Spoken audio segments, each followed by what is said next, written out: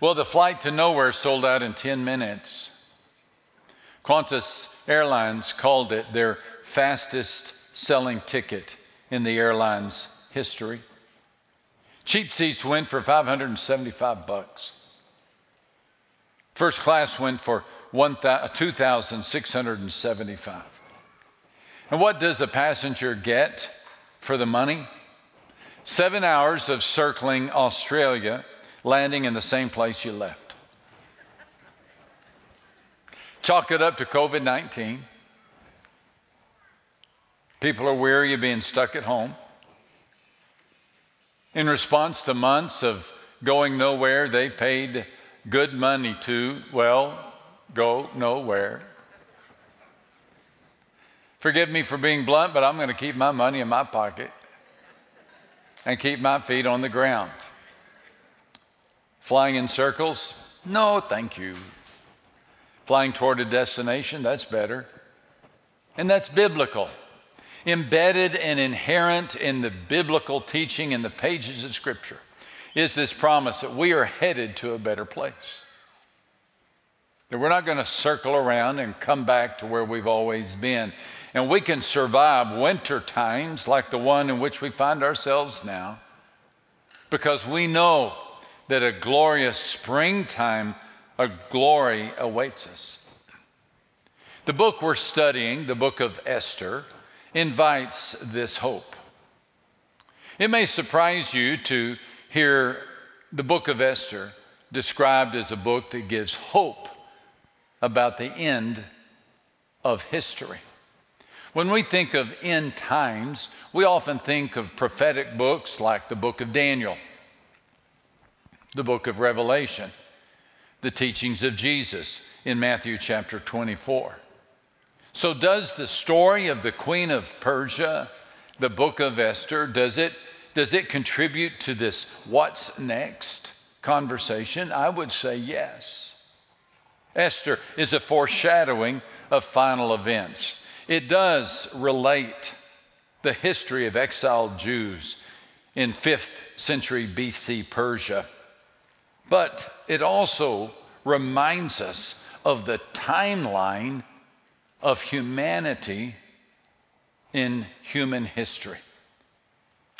If you need to widen the aperture of your lens of Scripture, back away for a bit and look at the big picture of the book of Esther, and you will see how the 3 acts of Esther mirror the 3 acts of human history. Here's a review of the 3 acts of Esther. Act number 1 is crisis. Crisis.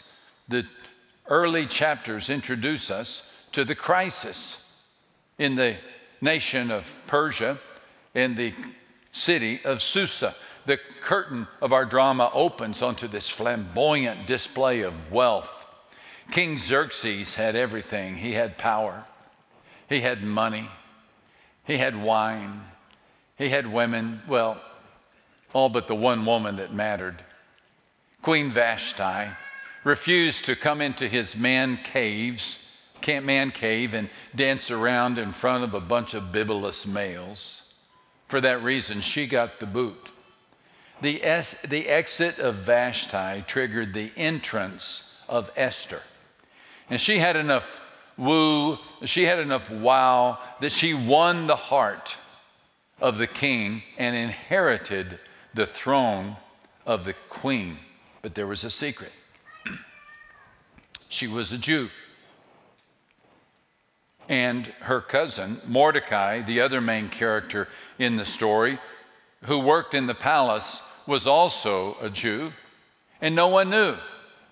King Xerxes did not know that he slept with a Jew and employed a Jew, and they probably never would have known except for the villain of the story, Haman, who happened to be a Jew hater. And when Mordecai refused to bow before Haman convinced the king, King Xerxes, to exterminate every Jew in the Persian Empire. It was a crisis. And the crisis of Act 1 led to the confusion of Act 2. Having decreed certain death for the Jews, the king and Haman sat down to drink, but the city of Susa was bewildered. The king and his right-hand man were so insensitive and so unaware of the value of people that they could declare a bloodbath and then have a cocktail. The entire city of Susa was bewildered, not just the Jewish nation, but the entire city. I mean, if Haman can turn his ire on an ethnic group, a minority group, well, who's next? He may have it in for people who are left-handed, for farmers. So the entire nation was on edge. When the king is a wimp and his chief of staff is a despot, anything can happen. Of course, you and I know something that the people of Persia did not. We've read the story. We know the story, and we know that God was busy at work. He was working behind the scenes. And out of this confusion came Act 3, and that is conquest. That's what we looked at last week. The tables were turned. Haman's plot crashed into the head first into God's providence. No one, not even the king of Persia, can stand against our king, the King of Kings. Mordecai got this. Somewhere he got this. He came to understand. Remember his wake-up call to Queen Esther? He said, now, if you remain silent at this time, relief and deliverance for the Jews will arise.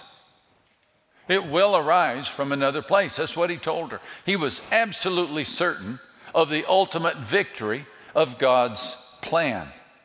And there was no question to Mordecai as to the outcome of the story. Yes, there was a crisis. Yes, there is confusion. But overall, Mordecai could see the conquest. He knew his God was a covenant-keeping God. I don't know where he got this. Maybe he returned to the teachings of his youth, and he was reminded. He knew God would be their God, and they would be his people. He knew God would gather them from all the countries. He knew God would send a king through them and to them from the tribe of Judah to rescue his people and establish his eternal kingdom. These were the covenants that God had made. And Mordecai came to believe that somehow God will keep this covenant. And maybe he'll use Esther, but if Esther refuses, he'll find another way. The role of Esther was questionable, but the promise of God was not. The perseverance of God's children was never in question. Consequently, the victory was theirs. And we know the story. We know that Esther did get on board. We know that that day that was certain to be a day of death in which all the Jewish people would be destroyed, turned into a day of victory in which all their enemies were destroyed. And the Jews who had lived in fear all of a sudden stood in strength. They who were a minority, a relegated minority to the margins of society, all of a sudden were center stage. And all the other nationalities were looking up to them. And two Jews, Mordecai and Esther, were right in the heartbeat of the palace. It's no wonder that Jews to this day celebrate this triumph with the Feast of Purim, which we'll examine in detail next week. But there's more to this story than Hebrew victory. Don't let this account, the book of Esther, be simply a history book of what God did. It is actually a playbook of what God is doing. And the 3 acts of Esther mirror the 3 acts of humanity. Let me show you what I mean. There was Act 1, a crisis. A crisis. Haman entered the world of Persia. He entered the world of Persia as an advisor to the king. Our Haman, Satan, entered the Garden of Eden as a tempter to Adam and Eve. Now, the Garden of Eden was perfect. God found it so delightful that he would walk with his children in the cool of the evening. Can you believe that? Adam and Eve found it so safe they wore no clothing. Why would they? What'd they What did they have to hide? And from whom did they need to hide? They were one with creation. They were one with God. They were one with each other. It was a wonderful world.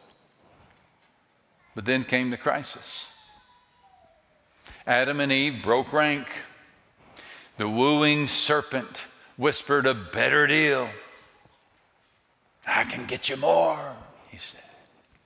More power, more clout.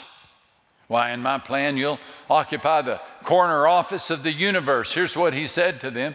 You'll be like God. And that's all it took. Eve took the bait, Adam followed. Now, Eve was perfect. Eden was perfect. Eden offered everything that they would ever need to know, everything that they would ever need to have. Ecological harmony, relational purity, spiritual peace. Eden offered everything, but there could be more, whispered the Satan, and he whispers it still. And so, crisis came into the garden. And that crisis of Act 1 led to the confusion of Act 2. That's where we are right now, ladies and gentlemen. We are in Act 2. The world is a confused mess. Adam and Eve, as a response to the crisis, hid. They sewed fig leaves together and made themselves coverings. Adam and his wife hid themselves from the presence of the Lord God among the trees of the garden. They went into hiding. They hid first. We've all been hiding since. They hid behind fig leaves and in the forest. We hide behind bottles of liquor or desks of work. We distance ourselves from our only hope, and that is our good and our faithful God. Even creation is cranky. Thorns and thistles, which were unknown in the Garden of Eden, they wormed their way into the creation. And nature gives food, but only in exchange for the sweat and toil of Adam and Eve and their children. It's a mess. It's a mess. Adam and Eve had 2 sons. Both brought offerings to God. God accepted the offering of the younger, Abel, but he rejected the gift of Cain, the elder, and Cain was upset. So Cain rose up against his brother Abel and killed him. And for the first time, the blood of a person was spilled onto the soil of earth. How many drops of blood have been spilled since? All the wars, all the murders, all the fights, all the conflicts, all the bitterness, all the hostilities, all the rivalries, squabbles and scourges. At one point, the Lord heaves this heavy sigh, and he was sorry that he had made man on the earth, the saddest sentence in Scripture. He started over with a flood, hoping the flood would clean everything up. But the descendants of Noah went to Babel, and they built a tower, still heeding the serpent's temptation that they could be like God. And the result is babbling. Corruption runs riot. Sometimes it seems that Haman and Xerxes are still in charge, but they're not. They're not. How do we know? Because we've read the book. We know the difference. We know that our covenant-keeping God is at work. And just as Mordecai heard promises and they gave him faith, today we hear promises and they convince us that we're not on a flight to nowhere, but we're on a flight to somewhere that is unlike anything we have ever seen. And soon to come is Act 3, and that is the conquest. the conquest.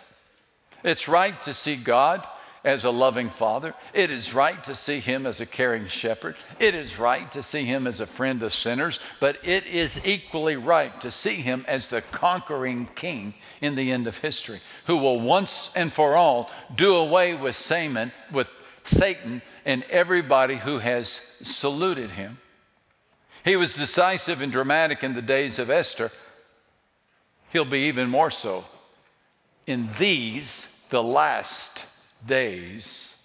Let me tell you what history's next big event is. Best I can determine. The next big event in history is a moment in which God will rapture, He will rescue His children from off the face of this planet. Here's the description, 1 Thessalonians. For the Lord Himself will come down from heaven with a loud command, with the voice of the archangel, with the trumpet call of God, and the dead in Christ will rise first. After that, we who are still alive and are left will be caught up together with them in the clouds to meet the Lord in the air. And so we will be with the Lord forever. A day is coming in which Christians, upon the signal of Christ, will be transported into the presence of Christ, never to depart. This rapture includes the resurrection of dead believers and the transformation of living believers. And it will occur in a moment, in the twinkling of an eye. This word moment in Greek is atomos, sounds like atom, minuscule. To the degree that an atom is small, that moment will be quick. Friends, that's how long Jesus needs to resurrect and transform His church. It will happen so quickly, in a moment, in the twinkling of an eye. How long is the twinkle of an eye? Somebody tell me.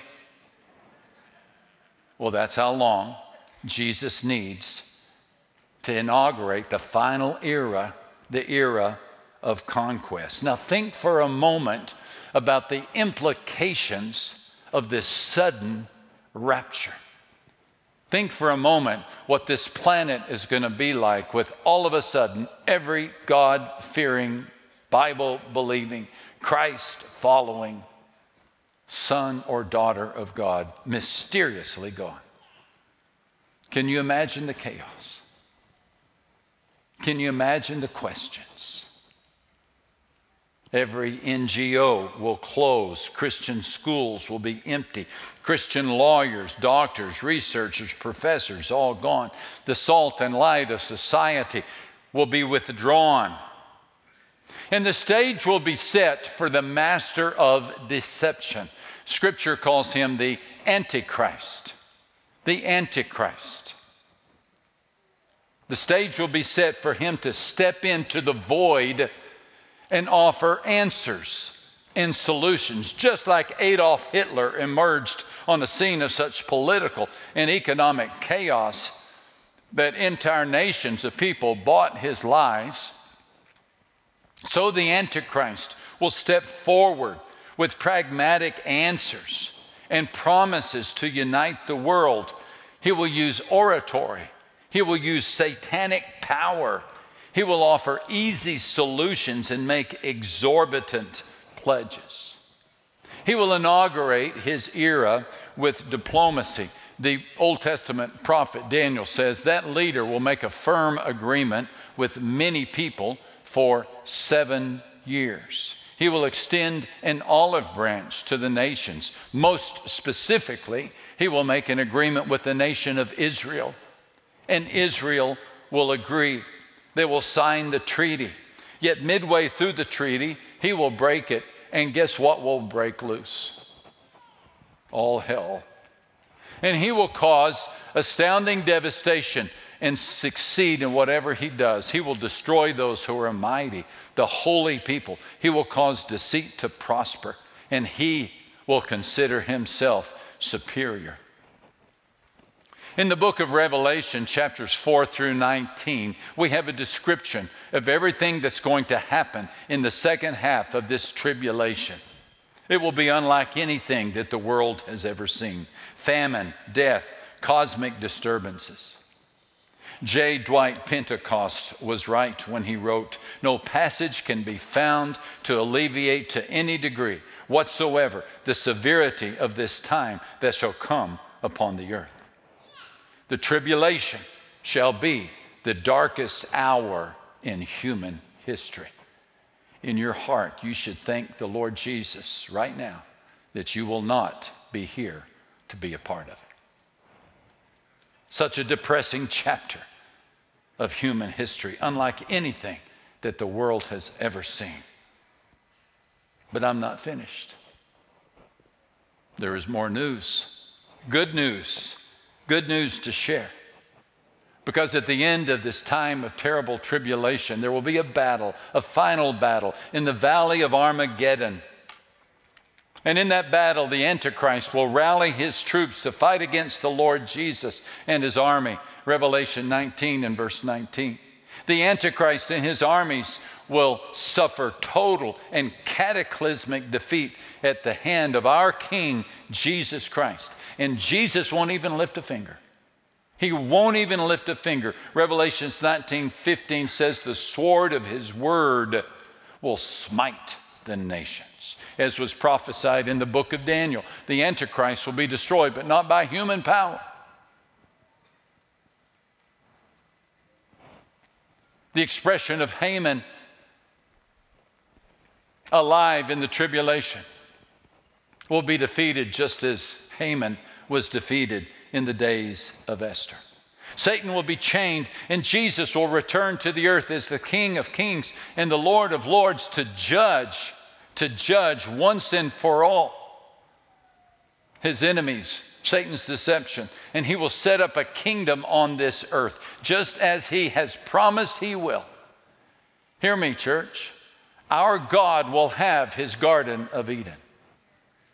And he will set up 1,000-year reign in which he will keep every covenant, in which he will display what he can do, in which his people will reign with him, in which there will be peace, in which there will be no racism, no pandemics, in which there will be no more murders, no more evil. There will be peace on this earth. Every covenant made by God will be kept. And at the end of those 1,000 years, Satan will be released and he will attempt one final coup, but once again, he will be defeated. And he will be cast into an eternal fire that was created for the devil and his angels. And the world will be judged, and the eternal kingdom of heaven will begin. So what's next? I'll tell you what's next. Victory is what's next. The conquest of Almighty God is what's next. Peace and harmony. For the child of God, there is no reason to fear. There is no reason to fear. You can have security about the victory. Yes, there was a crisis. Absolutely, we're in the midst of confusion. But you can set your heart on the coming conquest. And what happened, as described in the book of Esther, is being played out right now in the history of mankind. We are in the era of confusion. Would anyone doubt that? We are so confused. People all around us have no clue why they are on this earth or where they are headed.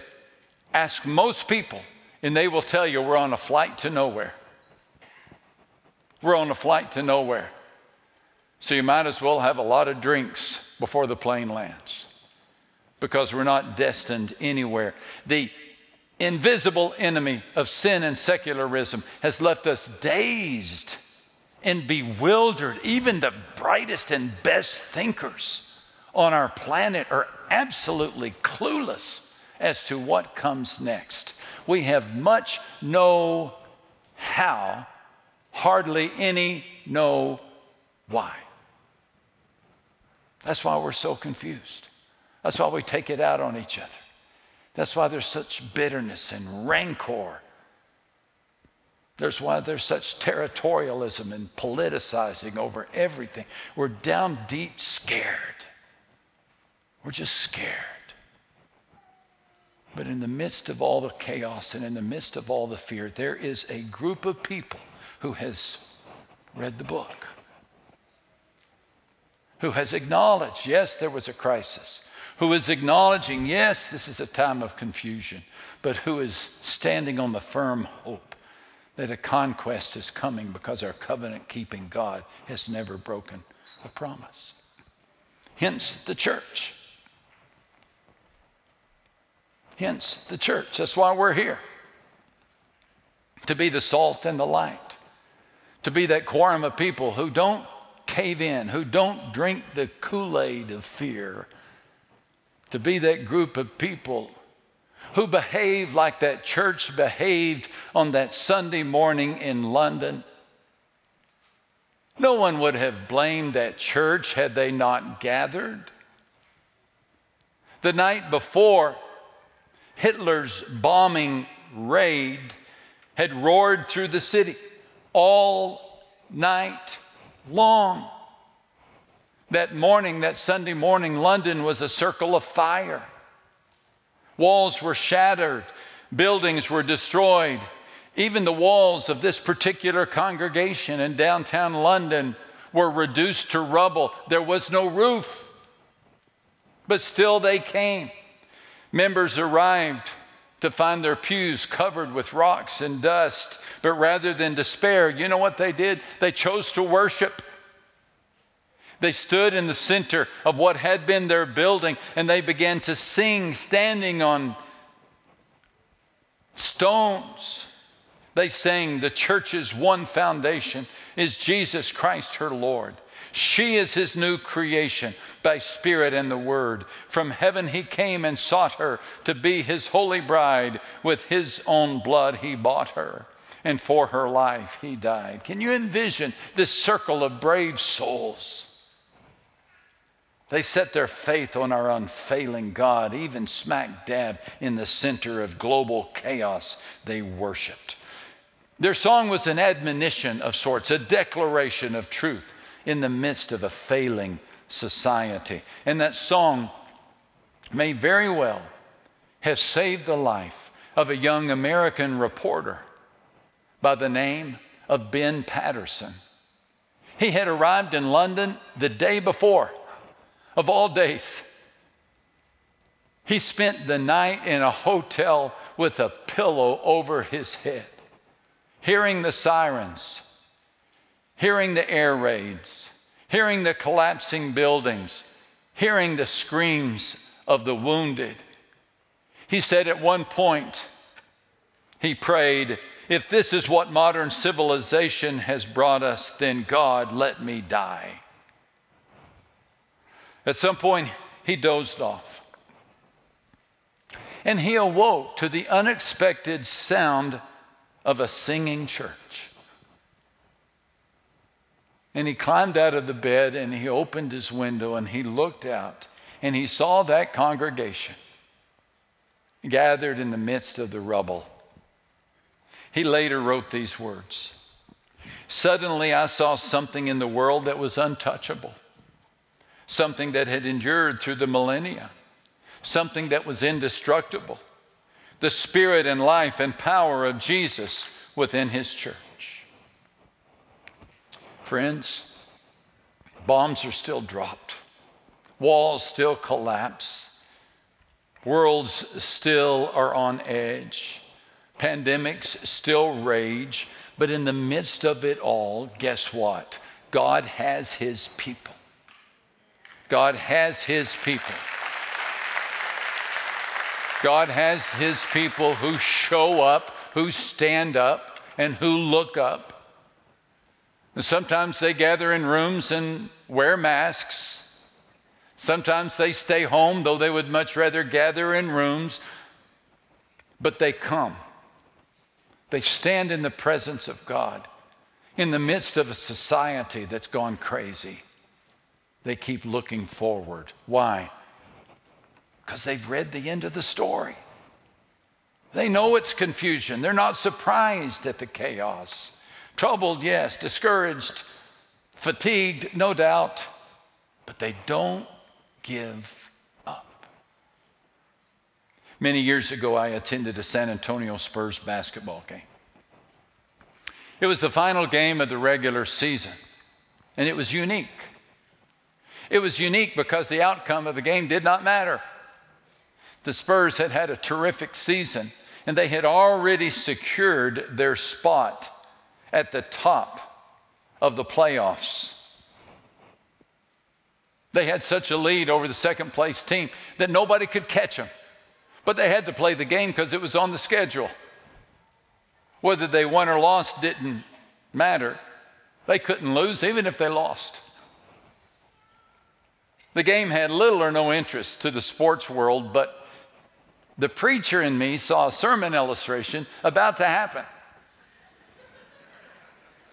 Christians occupy the same spot as the Spurs did. You see, folks, we've already won. We've already won. Because of the death of Christ on the cross and the resurrection of Christ from the tomb and the guarantee of Christ to be at the throne, in the throne room of God, in the presence of the Holy Spirit around us, we cannot lose. We are guaranteed victory. No one can snatch us from our Father's hand. Yet, we still have a few contests. We still have a few events. The season's not quite over. So how do we behave in the meantime? Well, I watched the Spurs to see if they could say anything, teach me anything. Here's what they did. They showed up. They played hard. They had a great time. And they killed the opposition. Even in the post-game interview, Popovich said, "I've never seen them so relaxed." You know, something happens when you know you're going to win. You play harder. You show up. You stay strong. Friend, I encourage you to do the same. In these last days, just show up. Play hard. Have some fun. Stay happy. And be assured that the King of Kings will keep his covenant and will have his conquest. Amen.